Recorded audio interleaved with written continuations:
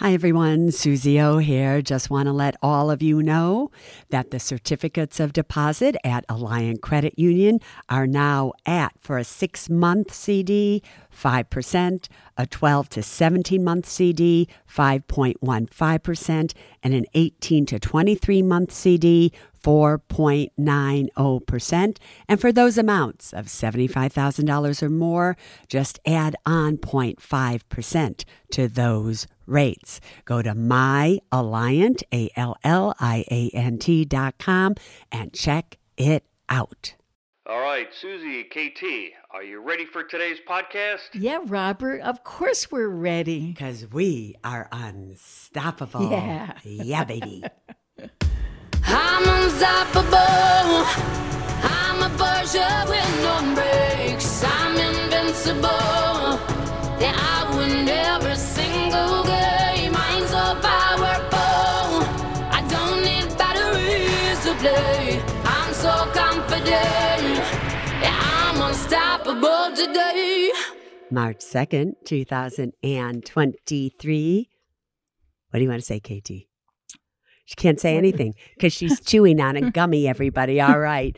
So, Susie O here, and Hey, welcome. Give me a chance. Just keep chewing away, KT. You just keep doing that. Anyway. I'm hydrating my throat.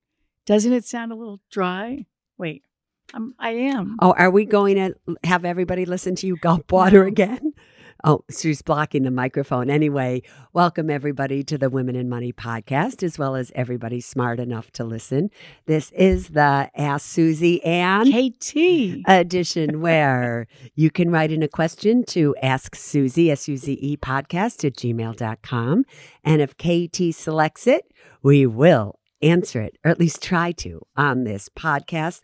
May I warn you that Miss Travis is extremely feisty. I'm very feisty, but I have my first question has made me smile. You ready? Oh, we're just going right into it? Does my throat sound a little bit hoarse? No, it sounds like a little cat. That's not funny. Okay, I ready, thought that everybody? was very First funny. question is from Courtney. Hi, KT and Susie. I'm 36. Just to get to that first line made me. What were you doing at 36, KT? 36 was a great year for me, Susie. What were you doing, Oh, KT? my God. I was in Hong Kong, on top of the world, probably at the pinnacle of my success as a, managing director of an advertising agency. Very, very, very exciting times. Very exciting. I love that. I just left being a vice president at Prudential-Based Securities, and I started out on my own, the Suze Orman Financial Group. But what was so fun, it was just me. No, and Mary. And I loved her business card. Do you remember? Susie told she had one employee, Mary, who used to be the receptionist at her dentist. And she liked her so much. She said, "You want to come work with me? I just opened a company." And Mary said, "Yeah." And she joined Susie. But Mary was the best. And her business card had a title that said, Mother Superior. Yeah. Mary, Mother we Superior. had the best time. Mary was my savior all those years. She was the best. She went everywhere with me. We had the time of our lives. When Susie met me, Mary, it was like a threesome. She went everywhere with us. Now she's happily retired in the mountains in Arizona. In Arizona with her husband, Steve. And we miss her. We always miss Mary. But this is from Courtney, who's 36. She said, "Susie, should I buy treasuries, CDs right now, or should I continue to dollar cost average into the stock market? This money is for long-term growth." And that made me smile too, Susie. 36 years old, long-term. Well, you have long-term. You have at least 40 years for it to grow. Let's tell her about our certificate of deposit. No, I don't want her to do that. Why? Because I want her at this age of 36. I want her to take advantage of the downward movement in the stock market. So I want you to Courtney. dollar cost average every single month into dividend paying stocks or dividend ETFs, because really you can get as much growth out of a good dividend paying company as you can these growth companies. So start doing that now. And I tell you, 40 years from now, you'll thank me, although I'm sure you'll have a hard time finding me. Anyway, all right. And this next one is from Travis and his husband, David. I know why she chose this one, Travis. Yeah, my name's Travis. That isn't why you chose it. Because of my nephew, Travis? Of course, your little golden boy. My golden boy. Okay, ready? Travis said, Susie, I love your podcast. Yeah, thank you, Travis. He's going back listening to every episode since 2019, so he's going to be super smart. Are you watching, by the way, all the Suze Orman shows on Freevee TV? Yeah, you would love that You too. would love that more than anything, because it's there that you'll find the very infamous Can I Afford It segments where I say you are so either approved or denied, but I don't quite say it that way. All right, go on. Okay, so it says, my husband and I don't know if we should prioritize paying off our student loans. They're at 5.7% fixed, and they have about $67,000. Or should we establish an emergency fund? Now, Susie, listen to this. This is very sweet. We had an emergency fund, but due to an emergency, it's now empty. And then he said, we're both 28. We have no consumer debt, just a mortgage, a car payment. And he said, thanks for all your help, Travis and David. Boys, I want you to listen to me. Imagine that you had whatever emergency that you happened to have just a little bit ago. And what would you have done if you didn't have an emergency fund? Oh, you say that you have no consumer debt, just a mortgage and a car payment. But if you hadn't had that emergency fund, you would have had a serious amount of credit card debt right now. And the interest rate probably would be very high, because as the Fed funds rate continues up, so does interest rates on credit cards. So therefore, let's see what happens with Biden and the administration and what they do with student loans and all of those things. Make the emergency fund your number one priority, especially because interest rates are as high as they are. You might, I'm very serious about this, start your emergency fund at the Alliant Credit Union. Both of you can do this in the Ultimate Opportunity Savings Account. Go to myalliant.com. You each put in $100 a month. You do so for 12 consecutive months. At the end of those 12 months, they'll give you $100. And you're earning currently 2.95% interest. Do it that way, boyfriend. All right, KT. Okay, next is from Jill. Oh, your voice is sounding better. Is it? Does it sound a little hoarse? No, it sounds like a little kitty cat. She's so corny. All right, ready? Dear Susie and KT, my mom and stepdad have currently listed me on their bank accounts as payable on death to pay for things after they pass. Then I'm to divide the leftover money amongst my siblings and step-siblings. My mom asked if there's any tax consequences to me if they do this. I want her to just put the accounts in the name of their revocable trust instead. What do you suggest? And then Jill's asking you, Susie, are there tax consequences to her if her mom puts her as a POD on their accounts? No, because you're inheriting money. I doubt highly. You have to remember there's two kinds of taxes. There's income tax, and then there's estate tax. And estate tax, they can leave you, mom can leave you up to like $12 million right now. That drops to $5 million in 2025. But that's estate tax. So we'll see what happens there. But you're going to have to pay that one way or the other if they leave you more than that amount of money. Income tax, no. There's no tax ramifications for you to do that. However, the main reason, forget the pay on death account, that this should be in the living revocable trust is what happens if mom doesn't die. Let's say mom becomes incapacitated. At the same time, dad becomes incapacitated. Don't think it can't happen. I've seen it happen more than you could imagine. And now you need that money to pay their expenses because they can't write checks. They can't pay their bills. You can't touch that money because you don't get to use it or help anybody with it till they die if it's a pay on death account. With a living revocable trust that has an incapacity clause, if anything happens to either one of them or both of them, you would be the successor trustee and could sign for everything and take care of them. So just make sure they do it that way. All right, KT. Okay, this is my favorite email so far of the day. I love the way Stacy wrote it. It's from Stacy. She writes, Susie and KT. Are you sure? It was like Susie and KT. Post-divorce recovery and mom of 3 teens. I decided one day I needed to face my financial fears. I started listening and simply absorbing your podcast. I've learned so much, and I cannot thank you enough. My first husband was a very nice guy, a great dad, a financial disaster, and phenomenal liar. Wait. How do those 4 things go together? It doesn't. Wait, ready? Stacy said, now I'm remarried to a wonderful man. But Susie, I feel my heart race. I get nervous every time we talk about co-investing. My question is, how do I maximize our joint savings potential together while maintaining some feeling of financial independence? Stacy, did you ever watch me on the Suze Orman Show? And if you had, I ended every single one of those 600 and some odd shows with a statement that was people first, then money, then things. Now, when I said people first, so many people took it the wrong way. They thought that that meant generosity and you should always just help people and blah, blah.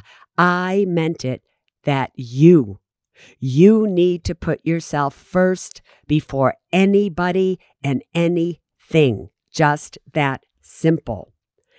What is the goal of money? The goal of money is for you to be secure. It is not necessary to combine finances or have joint accounts for true love to emerge, true closeness, and true growth. Because ask Miss Travis, how many joint accounts do we have, KT? Zero. How many are we ever going to have?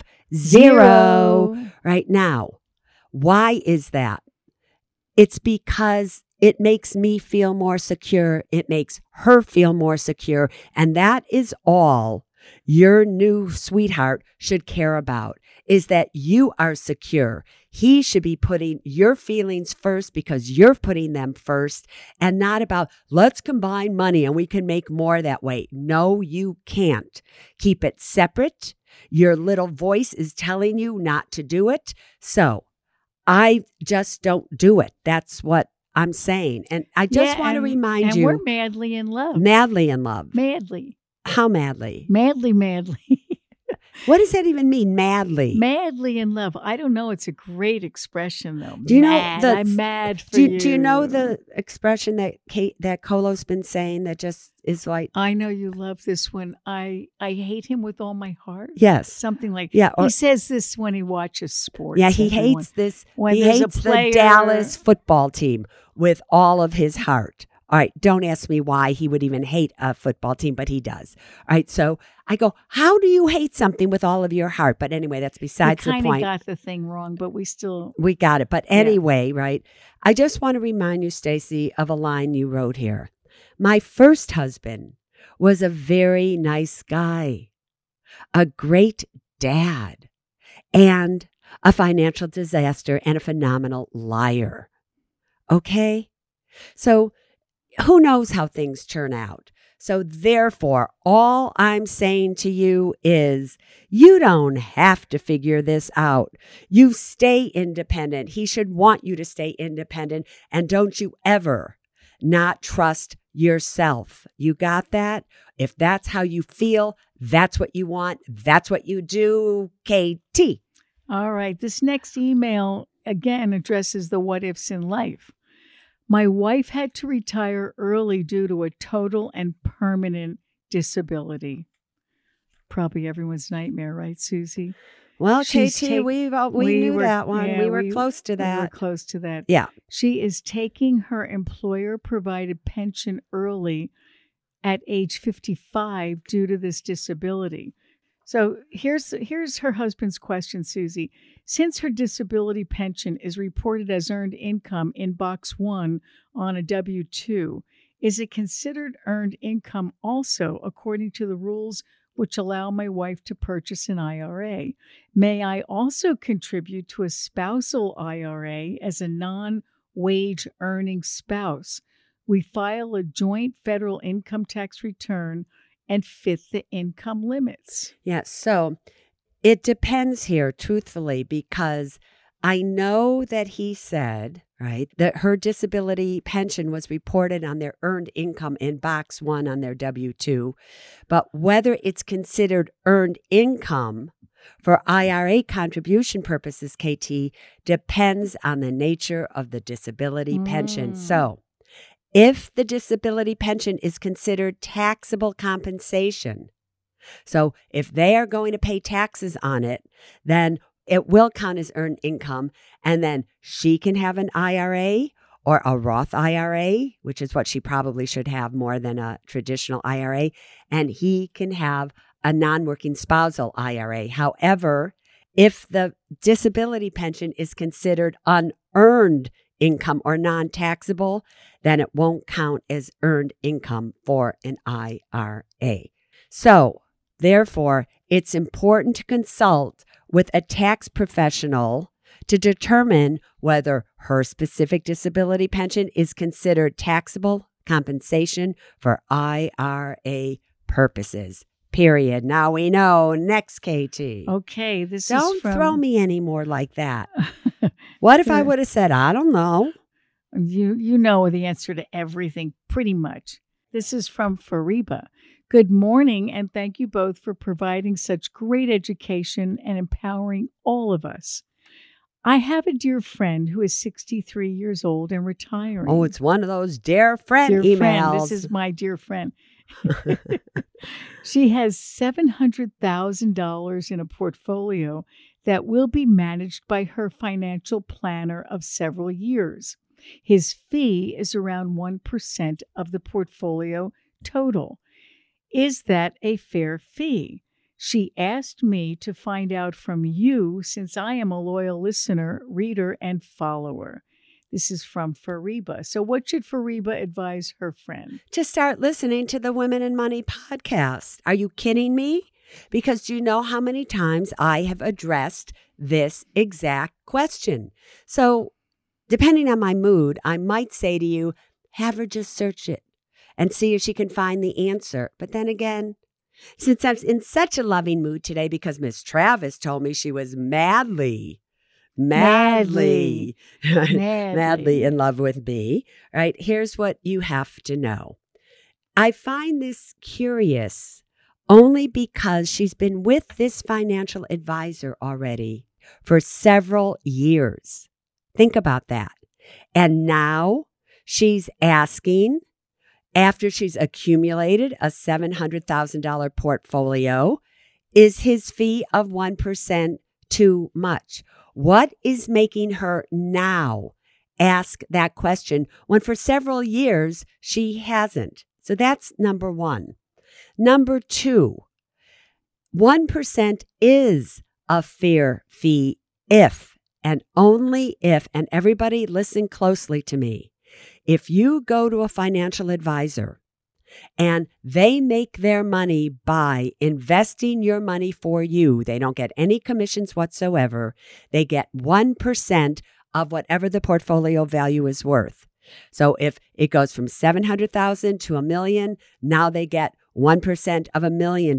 If it goes from $700,000 to $300,000, now they're only getting 1% of $300,000. So if they make you money, they make themselves money. However, if you're going to pay somebody 1%, they really need to be managing your money.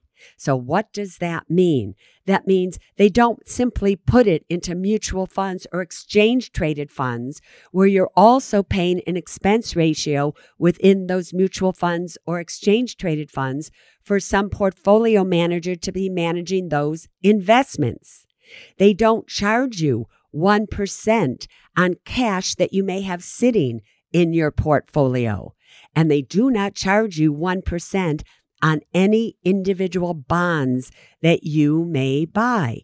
So for KT and myself, we have a portfolio of just stocks. Then we have a portfolio of just bonds. We have different portfolios, and the registered investment advisory fee that we pay is only paid on the individual stock portfolio. The money that we have in bonds, when individual bonds are purchased, there's a commission built into the bonds. Therefore, the advisor should not also be getting 1% on a bond portfolio that you already paid commission on, and that there really is no trading or management to be done because most of you are just going to be holding those bonds till maturity. So that is the answer to her question. How is the money invested? Is she paying 1% on a bond portfolio?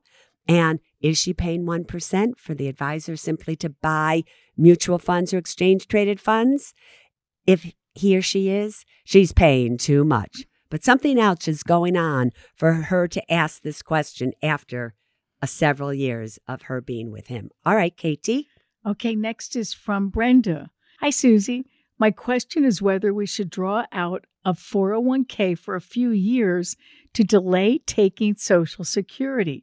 Retiring at 62, would wait for 3 years to 65 to start social. Good or bad idea? Pop quizzy. Bad, pop. bad, No, wait. Bad, That's your bad, pop quizzy. Bad. No, this is not a pop quizzy. This is just a bad idea. First of all, I took mine at 70 years old, Brenda. Yeah, but your situation is a lot better. Don't talk to her but Brenda, like she's bad in your idea. situation. All right, Susie's going to give you advice. Bad idea.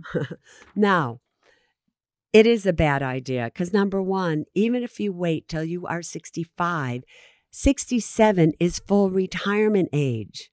So for most people who were born 1960 or over, 67 is full retirement age. You would never, ever, unless you had an illness, you didn't think you were going to recover from it, start Social Security earlier, ever. But if you're healthy, if everything's okay, you're not going to start Social Security at 65. And this is not the time when you would want to be taking any money out of a 401k for a few years because you want that money in the 401k to continue to grow and grow and grow. So no, you wouldn't want to do that, my love. But here's what you would want to do. You're not going to retire at 62. Maybe you'll leave the job that you currently have, but then you're going to have to find another job in order to make money so that you do not touch your 401k and you do not touch your Social Security. If you do, you will be making the biggest mistake you have ever made. Why are you looking at me like that? Because I think Brenda should meet my next email from Rachel. Ready? Susie, I'm obsessed with saving money. Wait, Katie. Wait. We should introduce them. Do you remember that one talk I gave in Atlanta? Oh, my God, I do. What was that university? It was thousands of people. Great university. I fixed 2 people up that were in the audience. It was a great talk. I don't remember why you got them both together, but they were both divorced or single or something. Well, just like now, one person way up in the balcony asked me a question. I answered the question. And then the next person. Another person way down in the front of the place downstairs asked me another question. And I go, oh my God, they would be the perfect couple. Perfect couple. And we got them together. I don't know if they're still together, but it was sure a fun night. Anyway, really next fun. question. And this is another good friends, you and Rachel and Brenda. Susie, I'm obsessed with saving money. You and KT. No, not this. I think I saved to the point of not enjoying my life. I have no debt, no mortgage. My children and my parents are financially self-sufficient. I have about $1 million invested for retirement, which includes a pension plan. So, Suze, why do I agonize about going for a manicure once a month? Well, you know what's so funny? I love this email, Rachel. Come on. So do I. Rachel, live it up a little bit. No. So, Rachel, want to hear something funny? Which is, on the Suze Orman Show, I was trying to figure out ways between 2007, 2008, 2009, during the Depression, how could people save money? So I came up with this idea that if you want, you can get a manicure, but don't put polish on. Because if you don't put polish on, you don't have to go back every week or even once a month. You're okay for like 6 weeks or maybe even 2 months. Well, that didn't go over very well with the manicurist, but that's besides the point. But here's the thing. Somehow you have a fear about not having enough money. You say you have $1 million invested for retirement, which includes a pension plan. But you don't know for sure, I would bet you any amount of money, how it's invested, how it works, what your pension is going to be. I'll bet you any amount of money that you've turned that money over to some financial advisor or it's in your 401k and you really don't have control over it. You know you have the money, but you don't know what the money is invested in and how it actually works. Because I have found that when you're not in control of your money and understand it, that's why you're afraid. Because somebody else has the power over your money versus you. Even though it's your money, you don't have power over it. And KT, do you remember what my favorite saying in life is when it comes to money and power? Yeah. What is it? If you'll feel if you don't have the power over your money. I guess you don't. Can you call Barbara and have her help you with that? That's not nice, Suze. But all right. You are never powerful in life till you are powerful over your own money. How you think about it, feel about it, and invest it. And spend it.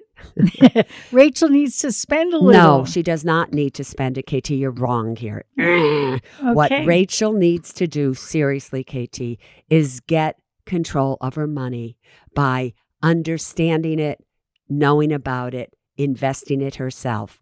And I promise you, if you do that, girlfriend, you might be going for a manicure once a week. Next question, KT. We have a quizzy. And KT, I got news for you. Spending money never solves the problem of being afraid to spend money. It only creates more fear because you haven't done anything to get rid of the fear or understand why you are afraid. Right? You know, everybody, I do have a course called Conquering Your Financial Fears that all of you might want to take. I think if you go to SuzeOrman.com, I think it's there. I don't even know where we sell it, to tell you the truth. But many people have taken it recently and they're writing me their new truths and what their fears are. It's kind of interesting. Anyway, it is that time, is it not, KT? Yes. But KT, before we do the quizzy, how'd you do investing in your certificates of deposit with Alliant Credit Union? I bought 3. What does that mean? I got 2 6-month certificates and 1 3-month. Why did you get 2 6 months? I just wanted to because they came. I took money from different accounts that I had. And then I decided I was going to transfer. You just did, right? Yeah. Yeah. Now, when you said did you do it? No. Barbara did it.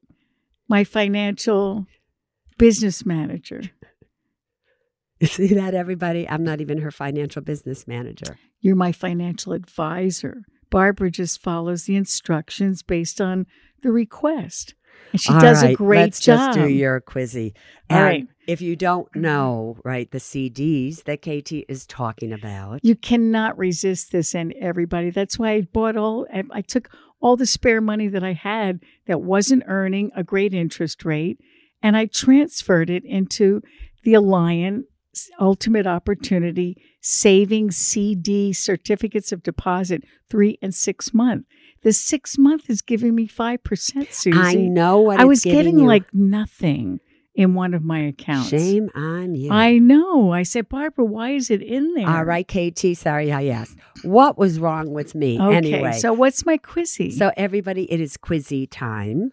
And this is where I ask KT a question, but I'm also asking it to all of you because you need to learn how to answer every question that's ever asked on the Women and Money podcast. That's how you start to get control over your money.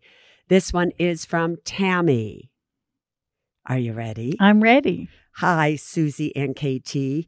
In your past few podcasts, you have been focusing on the dividends of stocks rather than the price. If we are investing for the dividend, would you suggest reinvesting the dividend or taking it in cash during the volatile time? Cannot thank you enough for all that you do. I feel unstoppable. KT, don't answer right away. I just want to make a comment to Tammy.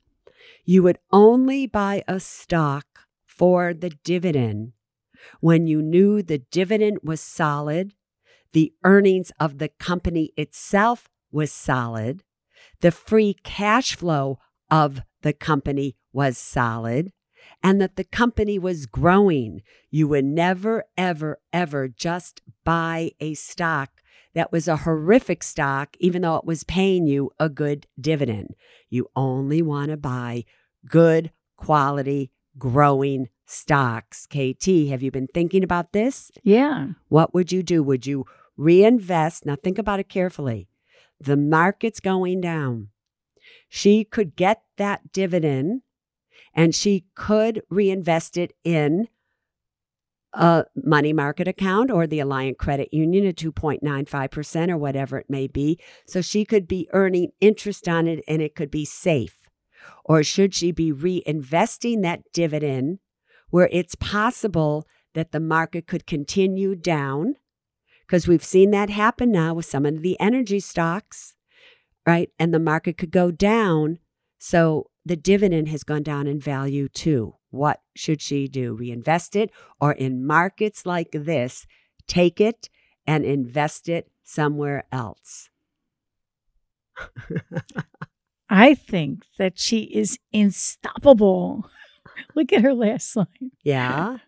I think she should take that dividend and invest it in more stocks. So she should do a dividend reinvestment program. Yeah. What's that called? Dividend reinvestment program. You don't remember this. It's a DRIP. Yeah, drips. I'm unstoppable. Yes, I know. Don't sing for people now. So the truth is. Yeah, I would do it. Yeah. Ding, ding, ding, ding, ding, ding. So listen, everybody. As you're reinvesting the dividend itself is making whatever percentage right now that company is paying you. Plus, it is buying you more shares. As the company goes down, the more shares you're able to buy of that company. And then in the long run, when it turns around, you are going to be really, really happy. So that's what you should be doing. All right, KT, that's it. It's really called a DRIP, huh? Yeah, the Dividend Reinvestment Program. DRIP. Dividend, D. Reinvestment, R.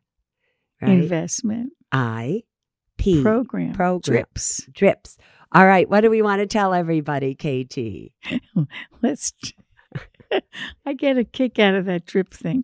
We want to tell everyone that wherever you go, whatever you do, whatever you say, you will create a more peaceful, joyful, and loving world. Every drip, drip by drip. All right. And if you do it, drip by drip, baby, you will be unstoppable. I'm unstoppable. I'm a Porsche with no brakes. I'm invincible. Yeah, I win every single game. I'm so powerful. I don't need batteries to play. I'm so confident. Yeah, I'm unstoppable today. Unstoppable today. Unstoppable today. Unstoppable today. Yeah, I'm unstoppable today.